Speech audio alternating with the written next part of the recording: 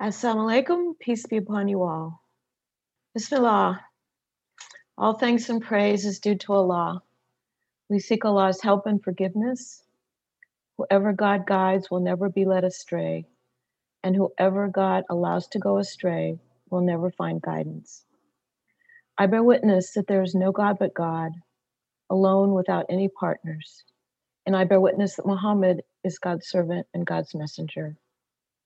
O you who believe, be mindful of God, as is God's due, and make sure you devote yourself to God to your dying moment. Quran, Surah 3, Ayat 102. So thank you, Hasna and Samia, for asking me to speak today. As I start, I want to say that I'm not speaking on behalf of the Women's Mosque, and all the opinions expressed today are my own. The title of this khutbah is What Just Happened? Our lives, as all of us know, are not the same as they were just a few months ago. In March, literally a few months ago, which to me and a lot of you probably seems like years ago.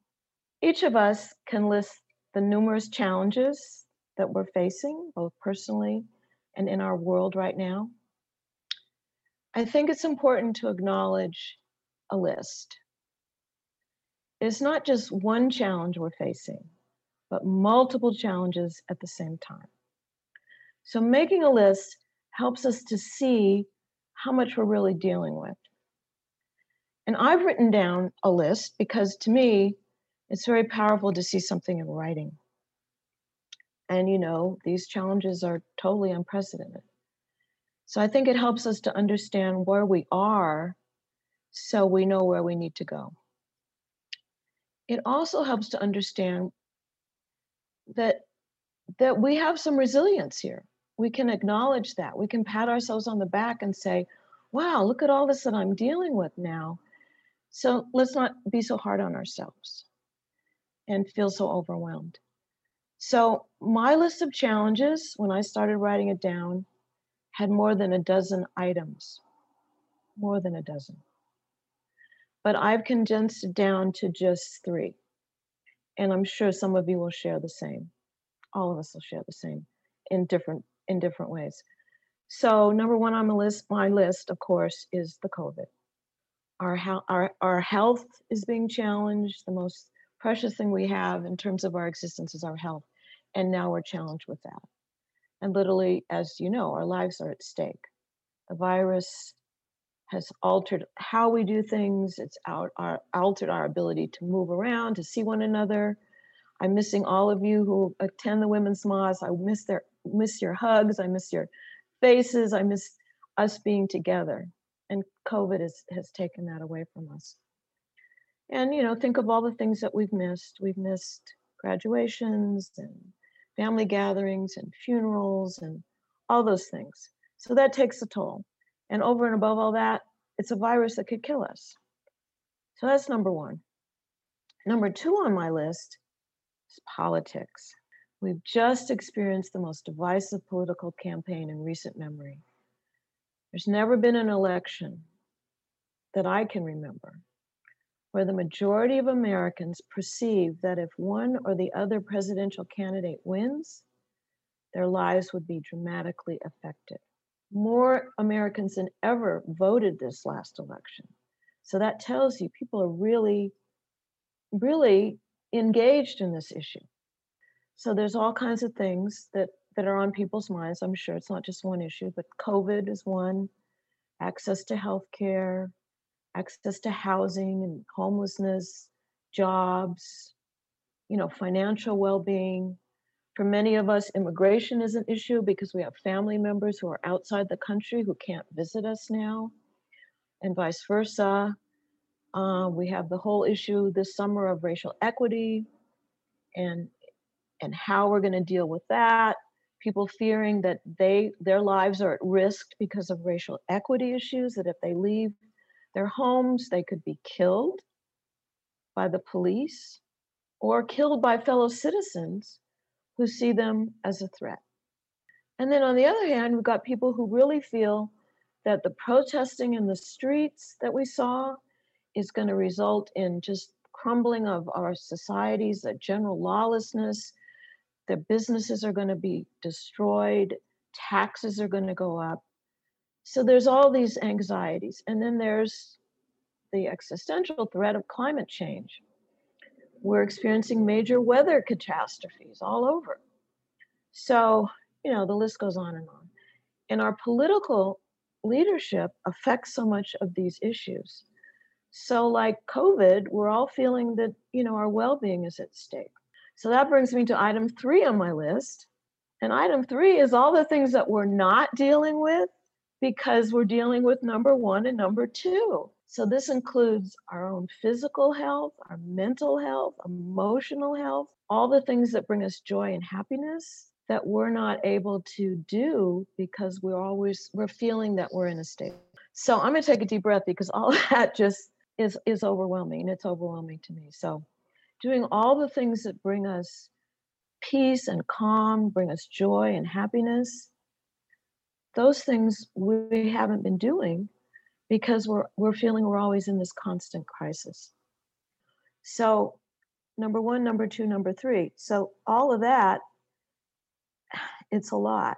So let me just take a pause for myself, take a deep breath, and then I'll go on to what's next. Okay. So what's next is, what's our response to these circumstances? What can we do? What does our faith counsel us on how to handle these circumstances? How can we respond? And of course, Quran is ever ready to give us guidance. And it's there. We know what it is. We just have to be reminded. The Quran counsels us to have patience in the face of adversity. And it also counsels us to persevere in the face of adversity. Surah 94 in Shura, ayats 5 through 8. Verily, with difficulty comes ease. Verily, with difficulty it comes ease. And when you find relief, still strive hard so that you may please your Lord. فَإِنَّ مَعَ الْعُسْرِ يُسْرًا إِنَّ مَعَ الْعُسْرِ يُسْرًا فَهِيَ فَارْغَتْ فَانْصَبْ وَإِلَى رَبِّكَ فَارْغَب. Strive hard so you may please your Lord at the end of your difficulty, okay? Or in the midst of your difficulty even. So let me shift to a personal example. I confess I'm a political news consumer. I'm a junkie, okay?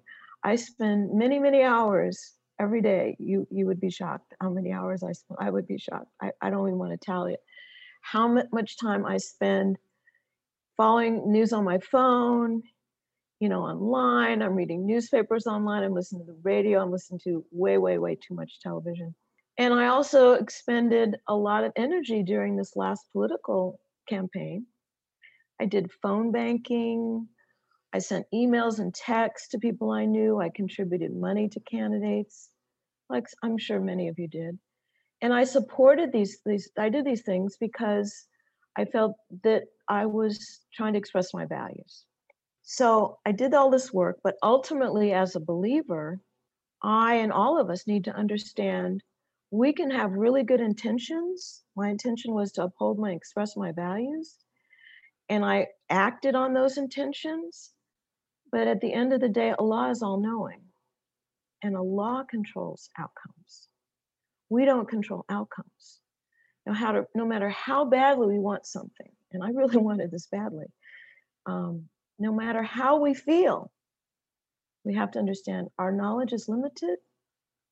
And even though we think we know what is best, it's out of our hands, right? So I can say I personally am very happy with the outcome of the presidential election, but it could easily have gone the other way. So as I celebrate the results of the election, I understand that there are more than 70 million voters out there who felt the same way on the other side.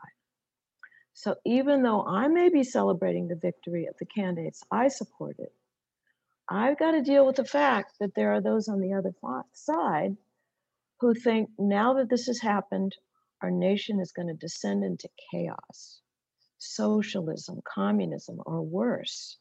Everything is going to go the wrong way. So those voters feel that I, on the other side, In some cases, they feel I'm an enemy. Some believe that I'm evil because of the way I voted.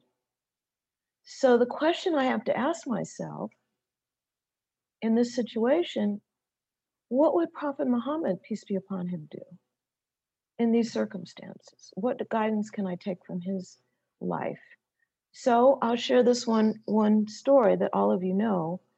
When Prophet Muhammad, peace be upon him, returned triumphantly to Mecca after the Quraysh were defeated, he entered Mecca not as a conqueror, but as someone who was returning to his hometown, to Mecca.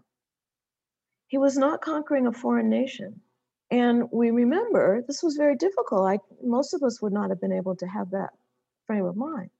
Remember when he left, when he had to leave Mecca, he was fleeing for his life. The Quraysh had attempted to kill him. The story goes, as you know, all know, that his cousin Ali was in the prophet's bed pretending to be the prophet to throw the assassins off his track so he could escape. So you imagine, I mean, this is in the back of his mind, but despite this, and all those that he had lost that had been killed in the battles with the Quraysh, including some of his closest companions, the prophet returned to Mecca with a generous heart.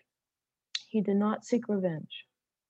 He did not consider the Quraysh his enemy, although they had acted that way towards him, and he did not consider them the other. Instead, he found ways to reintegrate them into a different kind of society, a healthier society that was striving for social justice and equality for everybody, those who had been conquered and the conquerors, so to speak. So I take that example because I think no matter how we voted, the people who voted for the other team, the other party, the other candidates are not the enemy, okay? Though it may seem difficult now, we got to find a way to live together. We've got to find a way to cultivate a generous heart. And that may seem very difficult right now. And it's probably very difficult because, you know, we've got two polar sides here. We've got people who are celebrating a great victory and those who are grieving a loss. But we have to understand our political opponents are not going to go away. This is their hometown too, right? So we got to reconcile, we've got to find common ground. And in the second part of the Khutbah, I will give you some strategies on ways I think we might be able to do that. So I say what I have said. May Allah forgive us all. Let us all pray for forgiveness. Alhamdulillah. All praise and thanks are due to Allah.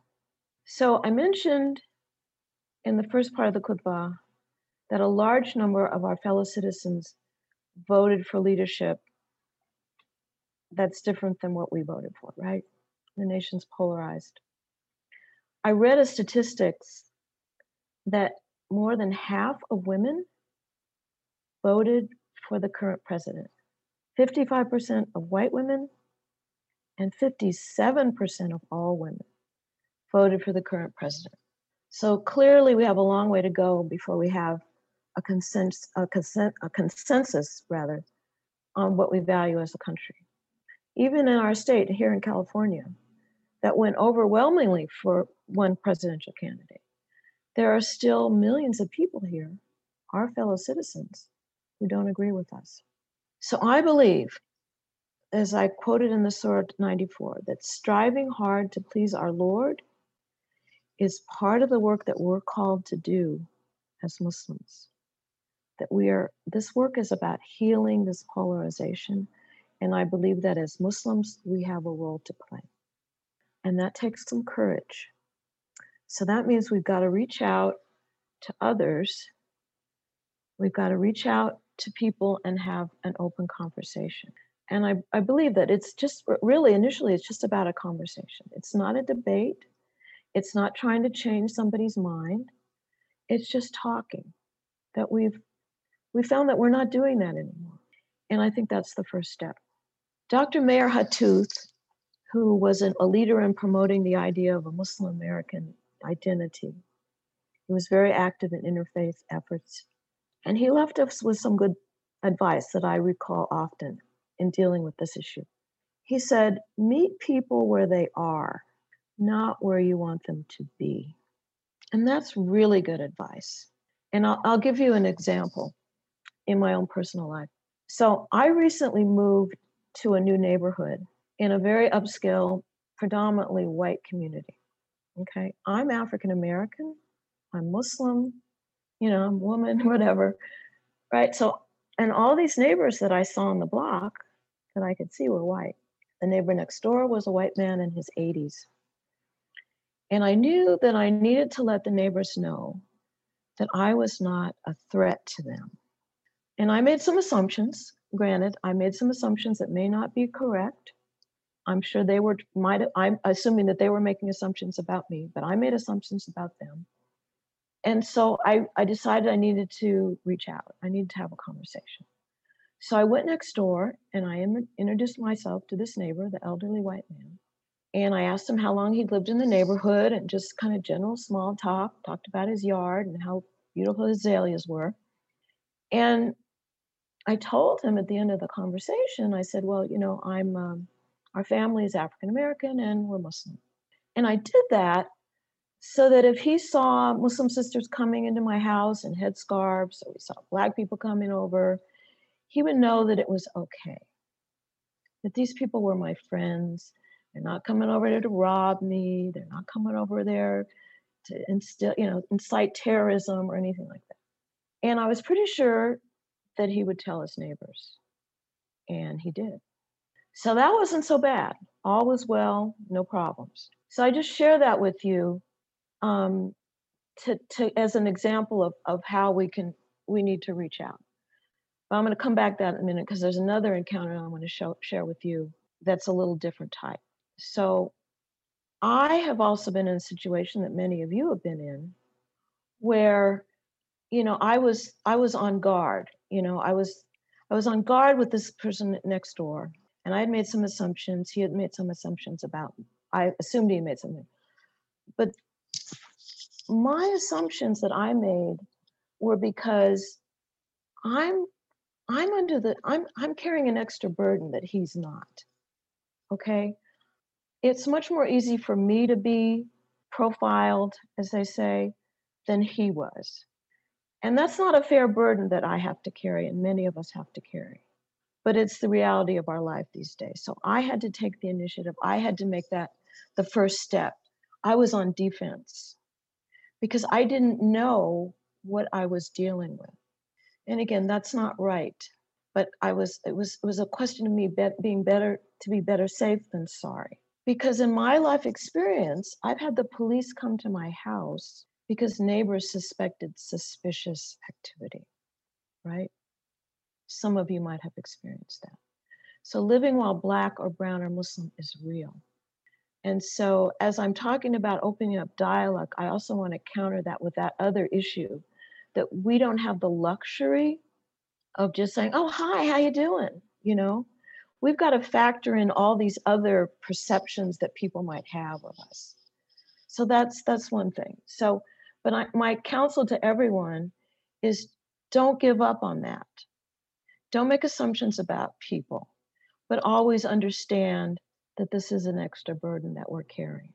So the other situation that I wanted to share with you, this is an encounter that I had where I was taking the initiative. I was on defense, right? So what happens if you're with a work colleague or a family member, and all of a sudden they're espousing a view that's either racist or, just, I'll call it othering someone else. What do you do in that situation? It took me courage to go next door to talk to this neighbor who I didn't know because I didn't know how he was going to react. But what do you do when it's somebody that you know? It takes a lot of courage to speak up. First, you're talking, out of the blue, you're talking with somebody, and out of the blue, they make this horrible comment. They say like, all those immigrants should just go back to their home country, and it's just awful, especially those Mexicans. Those Mexicans, they're probably all in the Mexican mafia. I've actually heard that, okay? Or someone says, a really racist joke, or a joke about somebody who's disabled, you know, and they're telling you this joke or they're making this comment because they're assuming that you're okay with it. You know, you and I are okay, but those others, you know, those other people, they're not okay, right? Real life experiences, right? Maybe some of you have had them too. So you hear the comment and you got to decide, okay, is that what I think I just heard? And then you got to say, okay, if it is, should I respond? How should I respond? Those are difficult situations, right? So every situation is different. But I'll tell you, I got some advice, some very good advice recently from a colleague of mine. And she told me, she said, when she hears something racist or something really, again, I'll call it othering of somebody else from a colleague or a family member. So instead of challenging them or arguing with them about that opinion, she just asked them a question. She says, why do you think that? Why do you think that? Don't try to argue. Just throw the question back at them. Why do you think that? And it's very disarming, you know, because the person doesn't really know how to respond to that kind of thing. So it just diffuses the situation. Our religion dictates that we speak up against wrong, right? Speak up against wrong. Thinking that all immigrants are horrible, that racism against another group is okay, that violates the Islamic value of recognizing the humanity, the dignity of every other human being. Otherness, othering people, violates human dignity. And as Muslims, it's our obligation to stand up against that. If our political opponents consider us enemies, the other, not human even, then it violates our human dignity. And we can't allow that to happen. We have to speak up in our own behalf, and we have to speak up against others who are trying to other people. We are commanded, as you know, to speak out, to forbid the wrong, and enjoin the right. Our prophet, peace be upon him, valued human dignity. In a time of polarization, it takes courage to engage the other side. It takes real courage, and we can't always win. I myself, I'm not always courageous enough to say that, to speak out when I know something is wrong, not right. None of us are perfect. I'm the least of them, least of anyone to say that I always do that, because I don't. But we can start and we can strive. Start by having conversations, maybe about the small stuff, the weather, plants, food, whatever. Build a connection, a human connection, so that we are seen as human and the people who are speaking with us are seen as human. And if we hear something that we can't support, we can forbid the wrong. We can say, oh, well, why do you think that? Pretty simple. But on the other hand, how impactful will that be? So finally, as I come to the close of this short message, let me take you back in history for some lessons. In this year of the 100th anniversary of women's right to vote, I am reminded of the battle for suffrage, for the right to vote for women. It took 70 years of organizing to get to 1920. They started in the 1800s. 70 years, okay? It's unimaginable for me today. I mean, I just can't even believe that women would not be given the right to vote. But in that time, there was fierce opposition to suffrage, and a lot of that opposition was from other women. They didn't have polling back in those days, but I can bet that many women were opposed. I know many women were opposed, maybe a majority, maybe 57%. And women had organized groups to lobby against the right to vote for women. And this is repeated through history. The oppressed are complicit in their own oppression. During the civil rights movement, it wasn't the majority of Black folks who were out protesting in the streets. The majority of Black folks were not in that civil rights movement. It was a handful, and they made all the difference, right? And you can probably think of other examples that you know of too. But ultimately, change comes. The vote was secured, the suffragists fought, they sacrificed, they persevered for 70 years, over several generations. We hear the quote frequently, the arc of the moral universe is long, but it bends towards justice. That's attributed to a man named Theodore Parker, but it's most famously quoted by Dr. Martin Luther King Jr. The arc of the moral universe is long, but it bends towards justice. So in closing, I remind myself and you to fulfill our Islamic values of speaking words directed toward the right, to be kind. It is more important to be kind than quote unquote right, meaning wanting everyone to think your position is the only right position to have. If we can model this kind of generosity of spirit, we just might be able to help heal the polarization in our country. Prophet Muhammad, peace be upon him, modeled this behavior of being kind, even to those who opposed him, while he was still being firm and assertive when speaking out against injustice. Kindness, being firm against the wrong. Have good intentions, be active in doing good, have faith in Allah, and do righteous deeds. Wa'amanu wa'amalu salihat, which is Quran, Surah 103, Ayat 3. We recite this often in our prayers. Faith and good deeds. So let me close with the du'as. Allah advises us in the Quran. Good and evil cannot be equal. Respond to evil with something that is better. And then the one who between you and they are in a feud will become like an old friend. And none will attain this except those who are steadfast in patience. And none will attain it except the very fortunate. Steadfast in patience. Hence, when a temptation from Shaitan provokes you, when a temptation from Satan provokes you, seek refuge in God. God is the all-hearing and the all-knowing. Quran, Surah 41, Ayat 34 to 36. So please join me in dua. Ya Allah, we pray for relief in these difficult times. We pray for an end to the global pandemic. We pray that you will restore health to those who are sick and that you will comfort those who have lost loved ones to this virus. We pray for the strength to do our part in slowing the spread of the virus and help those who are afflicted. Fi sabilillah, for your pleasure. We pray for a healthy democracy, both here in the United States and around the world. And we pray that the forces of corruption, greed, and authoritarianism are overcome. We pray for the strength to do what we can do in this fight. Fi sabilillah, for your pleasure. We pray for an end to systemic racism. We pray that all those who have suffered and died because of race will not have suffered and died in vain. We pray for healing for their families, and we pray for the strength to do our part to overcome the racism in ourselves and in our societies. Fi sabilillah, for your pleasure.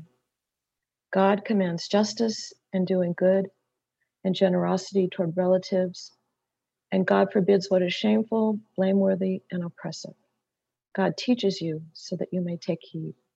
Recite what is revealed to you in the book and stay consistent in prayer. Indeed, prayer restrains the human from lewd and wicked behavior, but the remembrance of God is even greater, and God knows everything you are doing. Surah 29, Ayat 45. Ameen. Wa aqami salat. Let us make the prayer.